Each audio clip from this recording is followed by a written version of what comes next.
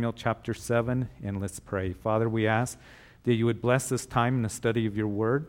Lord, we thank you for what you're doing here at Calvary Chapel. And Lord, I thank you for those who are coming and hearing us on the radio. And tonight, we just once again want to open up your word. And we want to give this time to you as we look at David's life and a man after God's own heart, that we want to see how it is that we can have a heart after God. And Lord, those things that David was about as he was a worshiper, he was one that gave thanks to you and praised you and trusted you. Lord, we want to see that in his life, those things that blessed you, so we can know that as we have those characteristics in our lives, that it blesses you. So Lord, we just want to make application tonight of what we read as we look at the life of David, but Lord, knowing you more, and being reminded of your goodness and faithfulness in our lives. And it's in Jesus' name that we pray, amen. You know, when you look at the life of David, when we were in 1 Samuel chapters 16 and 17, those were two main events in David's early life that really were highlights of his life. Matter of fact, as we read chapter 16 of 1 Samuel, we know that David was anointed king as the prophet came to the house of Jesse there in Bethlehem and told Jesse that one of your sons is going to be the next king of Israel. And of course, it would be the youngest son of Jesse, David, who was anointed king. It would be shortly after that David would defeat the giant Goliath there in the valley of Elah as David slew him with a shepherd's sling. David was just a teenager at that time. And so after those two great events that happened in David's life, we know that God's hand was on David, that God anointed David, that the Lord was going to use David in a powerful way. He was with David, the Lord was. And because of that, David's name was beginning to become known throughout Israel because David was one that obviously God is working through him. But it would be after that David would go through a time of difficulties and trials as we study those chapters by the hand of Saul, as Saul was full of bitterness and jealousy and pursued David there in the wilderness. Well, as we're in 2 Samuel and we see the reign of David, David is sitting now on the throne of Israel. And the whole nation has been united under his reign. And in chapters 6 and 7, I think that in the reign of David, these are two of the greatest days in David's life and in his reign. One is when he brought the Ark of the Covenant up from Kirjath-Jearim to Jerusalem. Remember that David is establishing the city of David, or that is Jerusalem, as the center of worship now. David, when he first became king after the death of Saul, that he would go to Hebron and he was king for 7.5 years over the tribe of Judah. But now we see that he has brought the nation under his reign, and he conquered that hillside that the Jebusites had a stronghold, Jerusalem. And David, he would move his headquarters, if you would, build his palace there at the city of David or at Jerusalem. And we're going to see that David's desire is to move the center of worship to Jerusalem as well, no longer in Hebron, but now in Jerusalem. And so in chapter 6, we saw that story as we concluded last week, that the Ark of the Covenant that had been in Kirjath-Jearim for 20 years was brought up to Jerusalem, to the city of David, where it's going to be there until the temple is built by David's son Solomon. And so he is doing that with worship. He's doing it with praise and thanksgiving and with sacrifice. And so we looked at those important principles of worship, and David was one that was a worshiper. That's one of the reasons why we can see in his life that he was a man after God's own heart. He worshiped the Lord. He humbled himself before the Lord, and he worshiped and he danced, and he said that I will do this even more, be more undignified, as it was his wife Micah that would despise him because he was a worshiper. And I want to remind you again that as you worship, there may be those that come along in your life that despise you or come down on you because you're one that you give praise and glory to the Lord. So we saw that with David, and now in chapter 7 we're going to see another great day in David's life. So chapters 5 through 10 actually, we see the height of David's reign, his power, the blessing that God has given to him as he is getting rest from all his enemy. He is defeating his enemies around him, and God is making his name great among the nations. And it's a real time of blessing and prosperity for David. And then we're going to see that he's going to go through another period of difficulties and trials and upheaval. But this time, it's a result of his sin. Because in chapter 11, what we will see is David is going to sin with Bathsheba, that familiar story that we have recorded in 2 Samuel. He's going to fall into sin, and the repercussions of that are going to be great, and he's going to go through a time of difficulties and trials and sorrows. You see, when we were in 1 Samuel, when David was going through trials at the hands of the circumstances that he was in, Saul was bitter towards him and pursuing him. And sometimes we go through trials and difficulties in that kind of way. There's maybe somebody that's persecuting you or coming down on you, or maybe you're just going through trials because of the circumstances of life.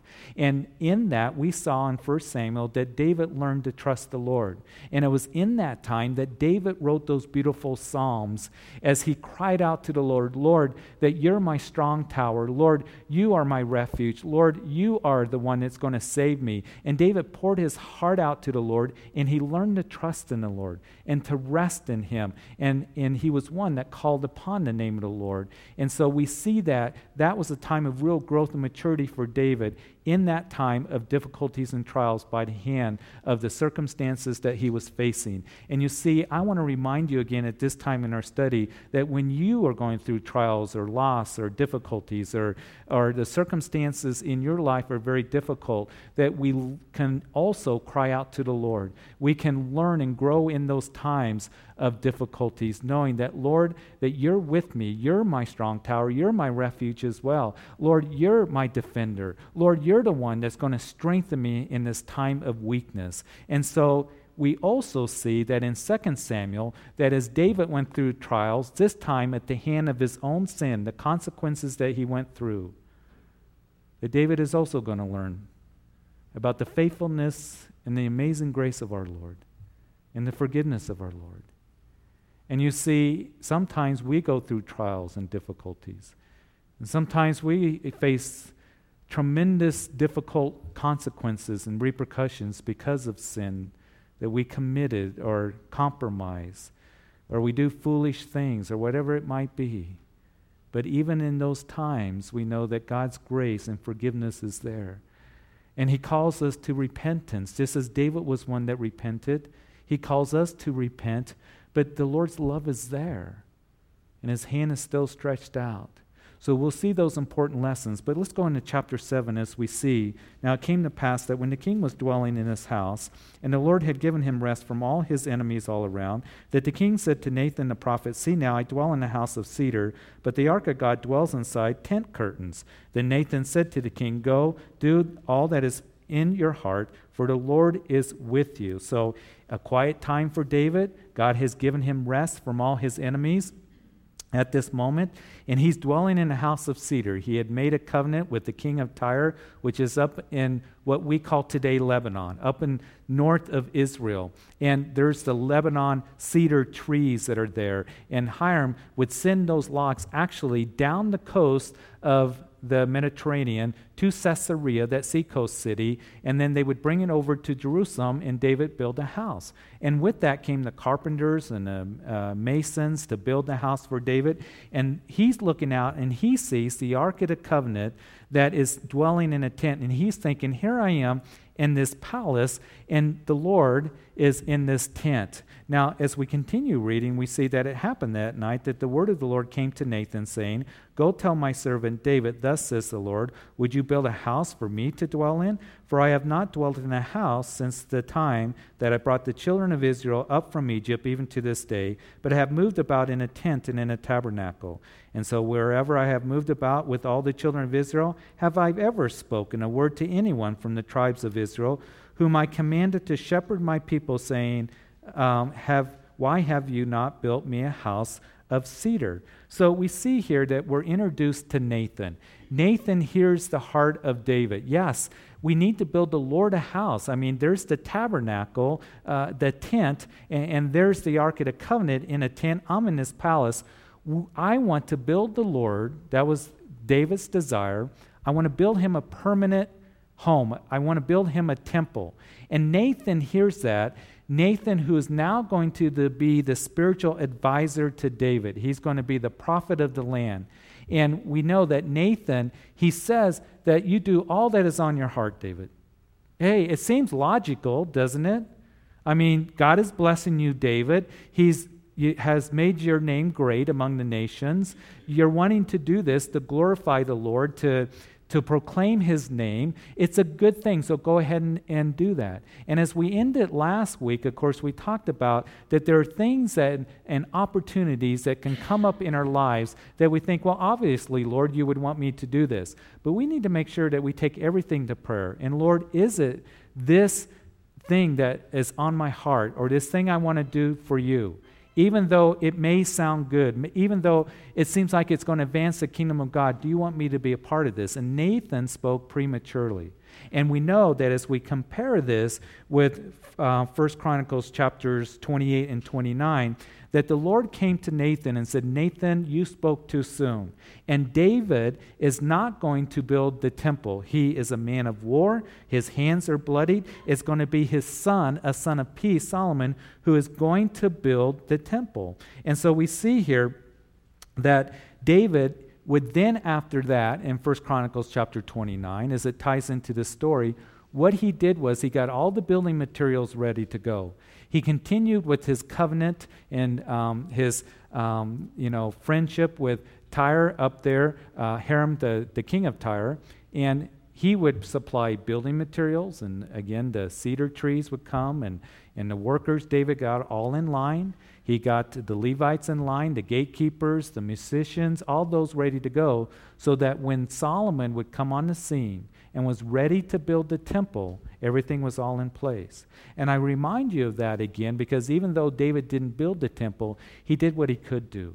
And that's a principle that we talked about just a couple of Sundays ago, as we saw in Mark chapter 14. You recall that it was Mary that would anoint the body of Jesus there in her house right before he went to the cross. And she did that as an act of worship and love and devotion to him. She did what she could do. She didn't have time to make a big feast for him, like, this is your last meal, Lord, before you're crucified.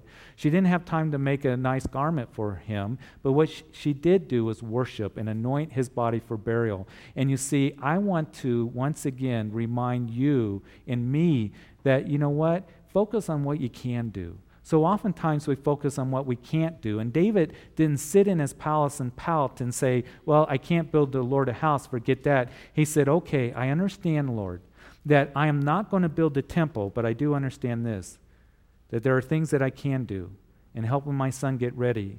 And I pray for us that as we understand we can't do everything, or there's some things the Lord may not have us to do, but there are some things that the Lord would have us to do, and that we would focus on those things.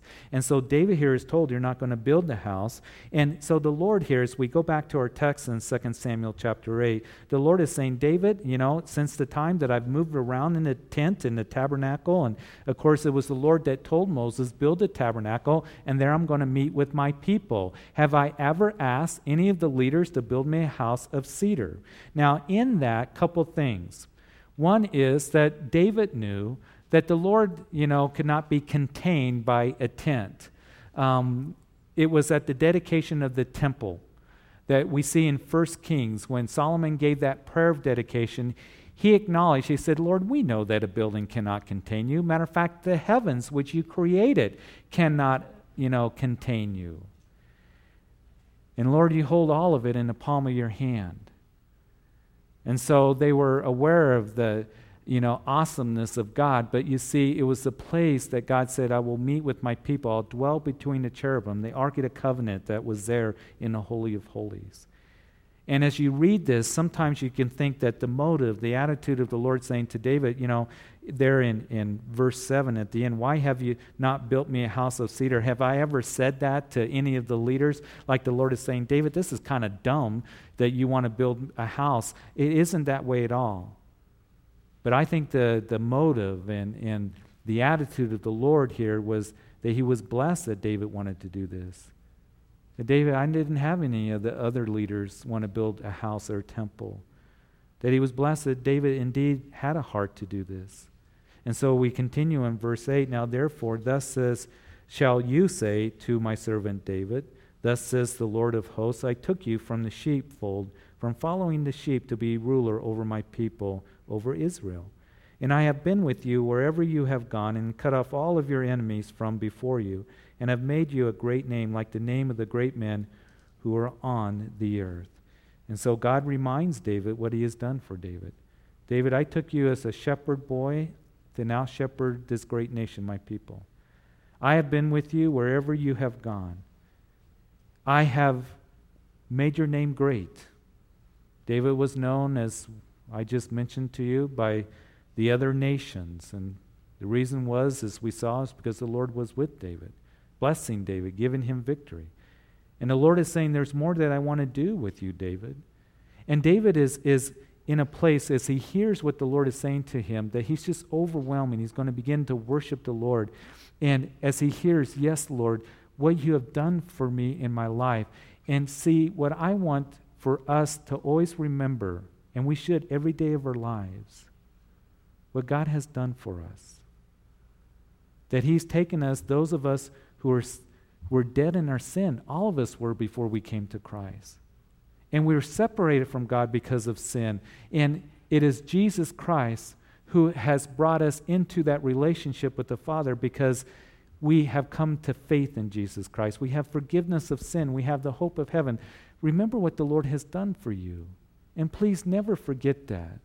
Because if you ever come to the point where you just forget, and in the forefront of your heart, it is not Jesus Christ and him crucified, and I've been saved, and I'm forgiven, and I belong to the kingdom of God, what happens is you begin to get cynical, and you murmur, and you complain. And here's David, oh, Lord, I praise you because I was a shepherd boy, and now you've made me a shepherd of your people. And every day we should be at awe and amazed how the Lord has taken us, who were lost, who were blind. And as we put our faith and trust in him, that now we're saved and we are his children and we belong to the kingdom of God. And he is with us wherever we go. He'll never leave us or forsake us. And he knows us, our name.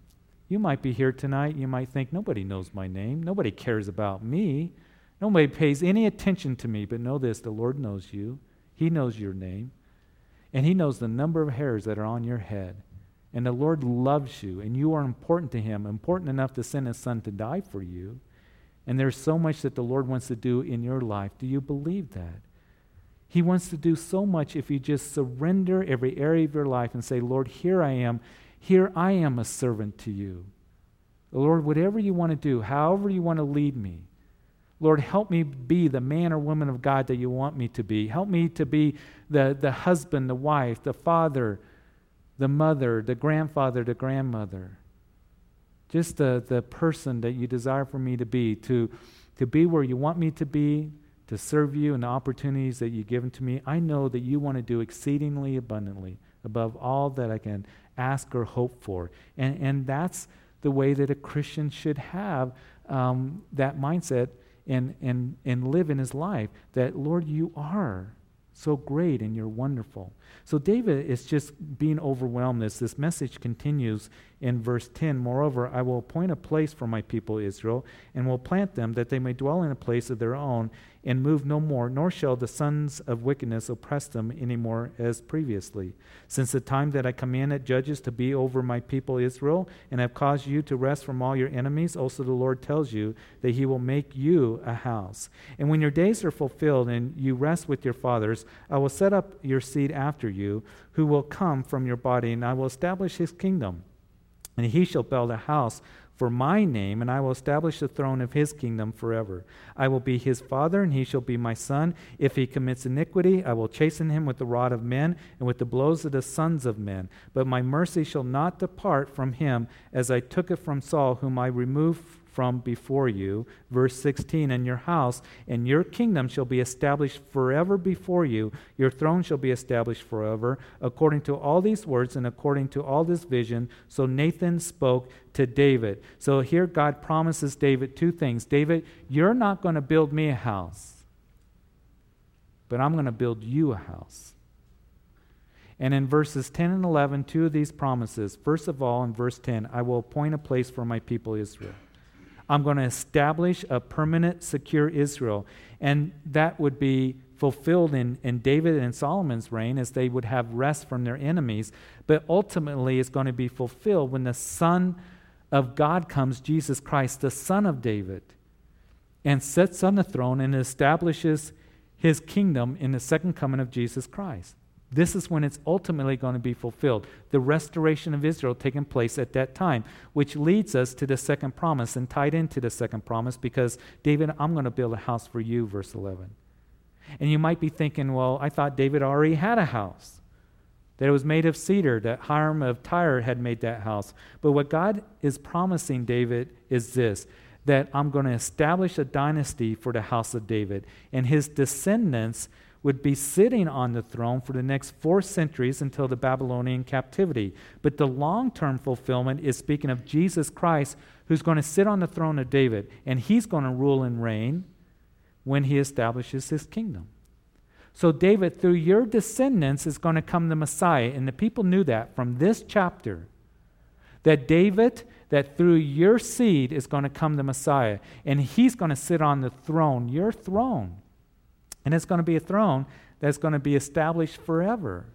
And so that's why in Mark's gospel, as we've been going through Mark's gospel, that the people are crying out to Jesus, Son of David, Son of David. That was a messianic title. They knew that the scripture spoke of Jesus Christ coming from the line of David. So these two things are going to happen. David, that from your seed is going to come Messiah. And he's going to build you a house. Now, a couple of interesting things. Solomon would build a temple, of course. But the seed of David, the throne of David, David, your throne that the Lord is going to sit on, this Messiah is going to be established forever. His throne. And his house is going to be established. You know, the Lord has been building a magnificent house, hasn't he, for the last 2,000 years. And we know that 1 Corinthians chapter 5, verse 21 tells us that 1 Corinthians chapter 6, verse 19 tells us that we are the temple of God. We also know that in Peter's epistle that it talks about how we are living stones being fitted together for this holy habitation. We're a holy habitation. The temple that the Lord has been putting together for the last 2,000 years, the church, Jesus being the foundation, Jesus being the chief cornerstone. That's what Peter writes about in 1 Peter chapter 2. Oh, you have a marvelous and awesome, status with the Lord. You're living stones. You're part of this holy habitation. And then in the book of Hebrews, chapter 3, Christ the Son over his own house, whose house we are, you and me, if we hold fast the confidence and rejoice in the hope from to the end. You see, those first century Hebrew Christians needed to hear that. Because the writer of Hebrews, whoever it was, Paul the Apostle or the human instrument that was used of the Lord, the Holy Spirit was the ultimate author. As he's writing to those Hebrew Christians there in the first century, they were struggling. I mean, they'd come out of Judaism, they missed the temple worship and the festivals and all the sacrifices, and they were being persecuted, and they thought, you know what, maybe it'd be easier to just go back to Judaism, go back to the temple worship, go back to the sacrifices, and that was a real temptation. And so the writer of Hebrews is getting them to understand that, listen, Jesus is superior. He is your salvation. He's the author of eternal salvation. He's superior to any religious system, to any, sacrifice. He became the ultimate sacrifice. All the sacrifices of the bulls and goats could not provide forgiveness of sin. It was an atonement, a covering, until Jesus Christ came and he was offered once and for all. You see that terminology in the book of Hebrews over and over again. He died once and for all for us. And now we have forgiveness of sin. He is superior. He is sufficient. He's the one that you look to. Keep your eyes on him, the author and finisher of our faith. But in Hebrews chapter 3, they needed to understand this, that the Lord has been building a house which you are part of, a temple. They would be looking at that temple, that magnificent temple, the second temple in Jerusalem, saying, oh, look at that temple. Most of the Christians were just meeting in simple homes. Sitting in those homes, and they didn't have the temple worship. They were being persecuted. They missed all the feast and everything else. And the Lord was saying, there's something more superior to the temple in Jerusalem. And that is you, a house which the Lord has been building. So we know that the Lord has been building a magnificent temple, that is the church. And so as we come together as living stones, being fitted together in a house that He has put together, which we are as we come to faith and trust in Jesus Christ. And you see, it is Jesus Christ that's going to come back. And here's the exciting thing, because it all ties into what's going to happen with us when the Lord comes back. We get to rule and reign with Him. Yes, there's going to be the restoration of Israel. Yes, He's going to sit on the throne of David. This promise is going to come to pass, but the promise is given to you and to me, who are part of God's temple. That is the temple of Christ, putting us living stones together, that we're going to rule and reign with Him. That's a magnificent and wonderful promise. That's our future. And so it should cause us to just break out in praise, just as David is. Verse 18, then King David went in and sat before the Lord, and he said, "Who am I, O Lord God, and what is my house that you have brought me this far? And yet this was a small thing in your sight, O Lord God, and you have also spoken of your servant's house. For a great while to come, is this the manner of man, O Lord God? Now what more can David say to you? For you, Lord God, know your servant." Verse 21, "For your word's sake and according to your own heart, you have done all these great things to make your servant know them. Therefore you are great, O Lord God, for there is none like you, nor there any God beside you, according to all that we have heard with our ears." And so David just gives this praise and thanks to the Lord. He's greatly humbled. A couple things here. First of all, number one, in verse 20, you know your servant. You know your servant. David was overwhelmed that God would use him and do this for him. David, who was a simple shepherd boy, now shepherding the people of Israel, and the Messiah is going to establish your throne, David. That is, the throne of David is going to be established forever. The Lord's going to come, and He will establish that throne, and He'll sit on the throne of David. And David's just like, wow, this is amazing that God, that you would do that. You know your servant, and He knows you, a servant of the Lord. And the wonderful future that we have, that, as I mentioned, we get to rule and reign with Him when He comes to establish His kingdom. And David was just overwhelmed that God would use somebody like me. I know that I feel that way, that I get overwhelmed that, Lord, why would you want to use somebody like me? And I don't worry about the whys anymore. I just rejoice in it. And I know the truth of Scripture says that God chooses the foolish things of the world and the weak things of the world to confound the strong and to put down the wise. And He uses the things that are not to bring to naught the things that are, that no man will glory in His presence. And that's been a lifelong verse for me, because I'm amazed that God would use somebody like me. And I hope it's an encouragement as He uses me to know that He wants to use you as well, that He knows you. And He desires for you to really come to that point in your life saying, Lord, that the priority in my life is to know you and just be a servant for you. Just to serve you in whatever you would have for me. Because that brings us to point number 2. You are great, Lord. There is none like you. You are great, Lord. There is none like our God, the true and the living God. He is so good and He's so faithful. And as you surrender your heart and your life to Him, you see, He's going to do wonderful things in your life. As you say, Lord, I just want to serve you. I want to follow after you. I just want to know you. Be used of you. It's a wonderful life that you're going to experience in the hands of Jesus Christ as He directs you and guides you and uses you for your purpose. And you see, that's where you're going to have ultimate fulfillment and satisfaction in your life. It isn't going to be found by being a servant of the world or being in bondage to other things of the world. But you be a bondservant of Jesus Christ as you surrender, because He is good. He is awesome. He is the only true God. And He's going to do wonderful things in your life. The praise continues, verse 23, "And who is like your people, like Israel, the one nation on the earth, whom God went to redeem for Himself as a people, to make for Himself a name, and to do for yourself great and awesome deeds for your land, before your people whom you redeemed for yourself from Egypt, the nations and their gods. For you have made your people Israel your very own people forever. You, Lord, have become their God. And so you've made us a great nation. We belong to you. You're our God, and we're your people, Lord. And of course, we know that we as Christians, that we are a holy nation, as Peter writes, that we belong to the kingdom of God.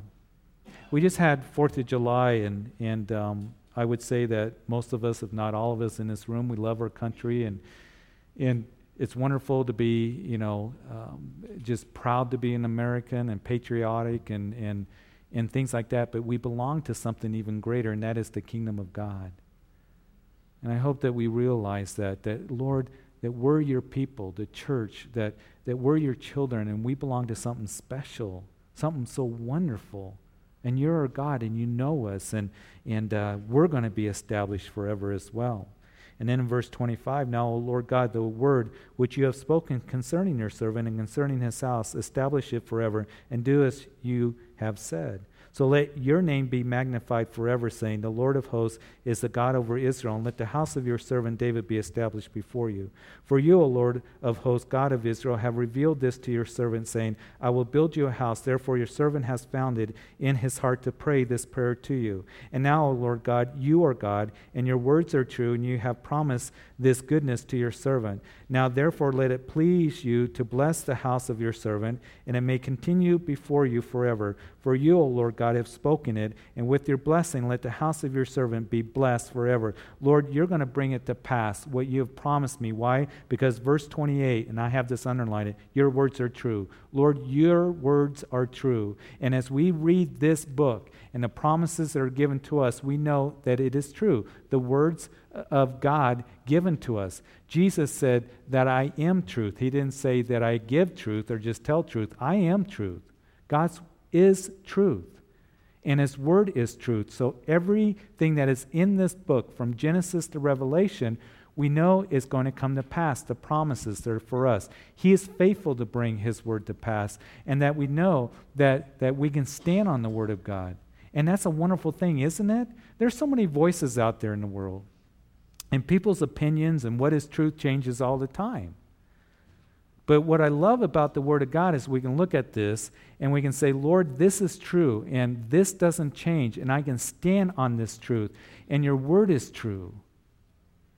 And that brings me great security and comfort, and brings me to a place of wisdom of walking with God, because I know that what you have to say about every area of my life and how I am to go in that direction, it helps me with decisions that I make, the principles, the commandments, the truths that are there. I know it's all true, and it is good.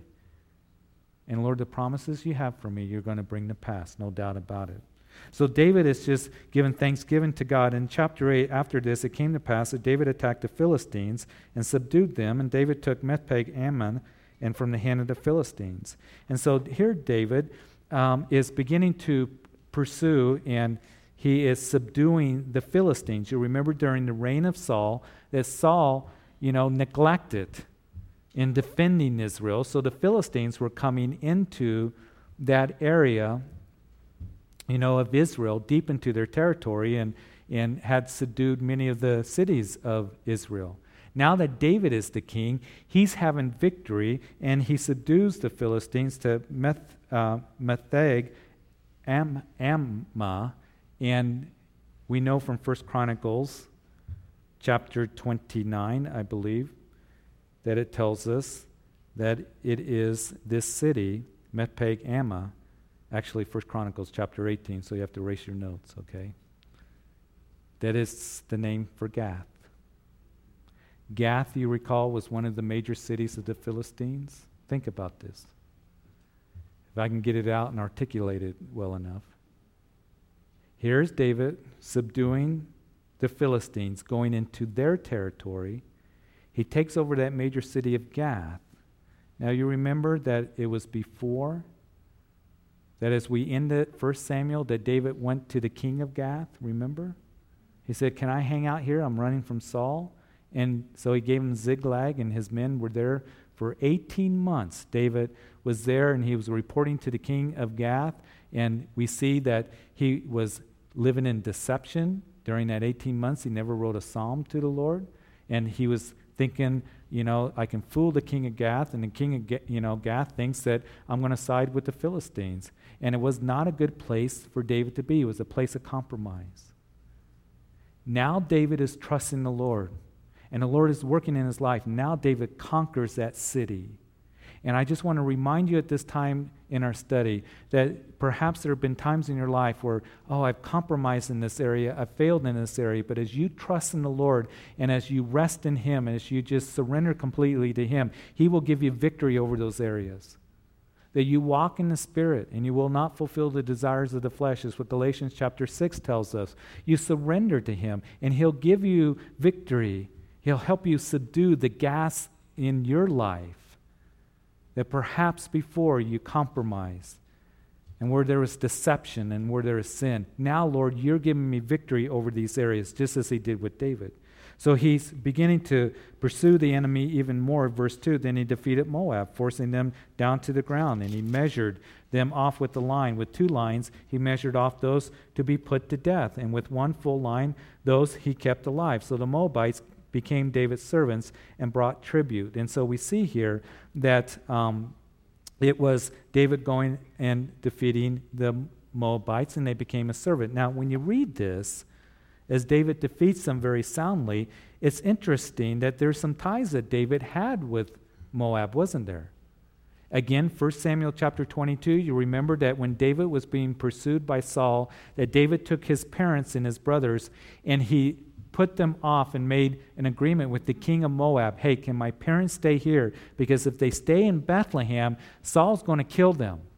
So the king of Moab said, okay, they can stay there. We also know who was David's great-grandmother. It was Ruth, Moabitess. So why is David being so harsh here? It's seemingly. He draws a line and he says, and it seems like you on this side, you're going to die. You on this side, you're going to be servants. Let's look at this and talk about it more carefully. There have been some that have suggested, there's some ancient Hebrew writings that tell us that when David became the king, that the king of Moab killed David's parents. That is Jesse and his family. We don't know if that happened, if that is really true or not. The Bible doesn't say. But I believe what David is doing here is according to what is given to them in Deuteronomy chapter 20.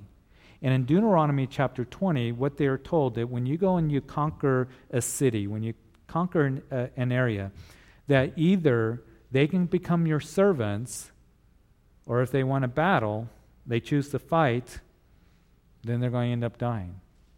And I think David, as he pursued the Moabites, he said, okay, you can either become our servants, or if you want to do battle. And they said, we're going to pay tribute to you, David. We're just going to become your servants. So that's really what's going on here. And so David also defeated Hadadezer, the son of Rehob, king of Zobah, and he went to recover the territory at the river Euphrates. Verse 4, David took from him 1,000 chariots, 700 horsemen, and 20,000 foot soldiers. Also David hamstrung all the chariot horses, except that he spared enough of them for 100 chariots. Why did David do that? I mean, wouldn't these horses and chariots be beneficial to David, make him more stronger? And he hamstrung the horses. In other words, he cut their tendons to where they couldn't be used in battle anymore. Joshua did the same thing when they were conquering the land. He hamstrung the horses that were on the chariots. Why did Joshua do it? Why is David doing it? Because first of all, David was told not to multiply horses. He's going to limit the number of horses here. The king there in the law is told not to multiply horses. But also, David would write in the Psalm chapter 20, verse 7, that some trust in chariots and some trust in horses, but we're going to remember the name of the Lord our God. And you see, David is showing us a very important principle, as Joshua did. I'm not going to trust in the horses and the chariots. I'm going to trust in you, Lord. And we're going to trust in you. And that's a very important principle for our lives, for this church, and for our nation. Sometimes we can trust in the things that we have, the horses and the chariots that we have, rather than trusting in the name of the Lord. Our strength is not in numbers and in money and possessions. Our strength is in the Lord. Now, the things that he gives to us, we praise God, and every good gift and perfect gift comes from above. We're thankful for that. Of course we are, to be good stewards of it. But Lord, our strength is remembering you and being submitted to you. And that is true for my life personally, for my family, for this church corporately, for our nation. We're going to remember the name of the Lord our God. We're not going to put all of our trust in those things. And what can happen to us very easily is we begin to trust in what we have, our own understanding, our own might, our prosperity, whatever it might be, rather than just trusting in the Lord and depending completely upon Him. We will remember the name of the Lord. Some may trust in their horses and their chariots, but I'm going to trust in the Lord. And may we all come to that point in our lives. We continue in verse 5. When the Syrians of Damascus came to help Hadadezer, king of Zobah, David killed 22,000 of the Syrians. Then David put garrisons in Syria of Damascus, and the Syrians became David's servants and brought tribute. So the Lord preserved David wherever he went. And David took the shields of gold that had belonged to the servants at Hadadezer, and he brought them to Jerusalem. And also from Betah and from Berothai, cities of Hadadezer, King David took a large amount of bronze. And so we see here that King Zobah, which was the Syrian kingdom, goes to recapture some of the territory over by the Euphrates River. And that, of course, is over by where Iraq is today. He runs into David, and he is defeated. So David begins to take the gold shields. He's beginning to take the bronze. He's going to dedicate these things to the Lord, as we read in verse 9. Then Tohai, king of Hamath, heard that David had defeated all the enemy of Hadadezer. Then Tohai sent Joram, his son, to King David to greet him and bless him, because he had fought against Hadadezer and defeated him. For Hadadezer had been at war with Tohai, and Joram brought with him articles of silver, articles of gold, and articles of bronze. And King David also dedicated these to the Lord, along with the silver and the gold that he had dedicated from all the nations which he had subdued, from Syria and Moab, from the people of Ammon, from the Philistines and Amalek, and from the spoils of Hadadezer, the son of Rehob, and king of Zobah. And then David made himself a name when he returned from killing 18,000 Syrians in the Valley of Salt. He also put garrisons in Edom, and throughout all Edom he put garrisons, and all the Edomites became David's servants, and the Lord preserved David wherever he went. So he is taking the metals, the gold and the silvers, the bronze, he's dedicating them to the Lord, and he's going to use these things in helping build the temple. So he's gathering these things, dedicating them to God. And then as we finish tonight in verse 15, so David reigned over all Israel, and David administered judgment and justice to all his people. Joab the son of Zeruiah was over the army. Jehoshaphat the son of Ahilud was a recorder. Zadok the son of Ahitub and Ahimelech the son of Abiathar were the priests. And Sarah was the scribe. And Benaiah the son of Jehoiada was over both the Cherethites and the Pelethites, and David's sons were chief ministers. Why are these guys recorded? Because it was important to God, and God had a place for them, and God has a place for you. And whatever that might be, in the giftings that he gives to you. Here's one over the armies. Here's one that's a recorder. Here's one that is in the priestly office. Here's one that is a scribe. Here's others that are chief ministers. What is it that the Lord has for you and has called you and gifted you in?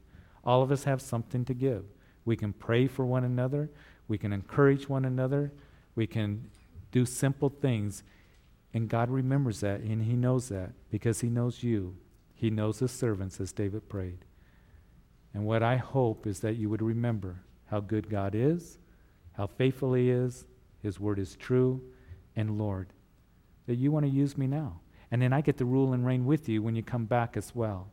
And what a wonderful, wonderful thing for us as Christians to know that we belong to the kingdom of God.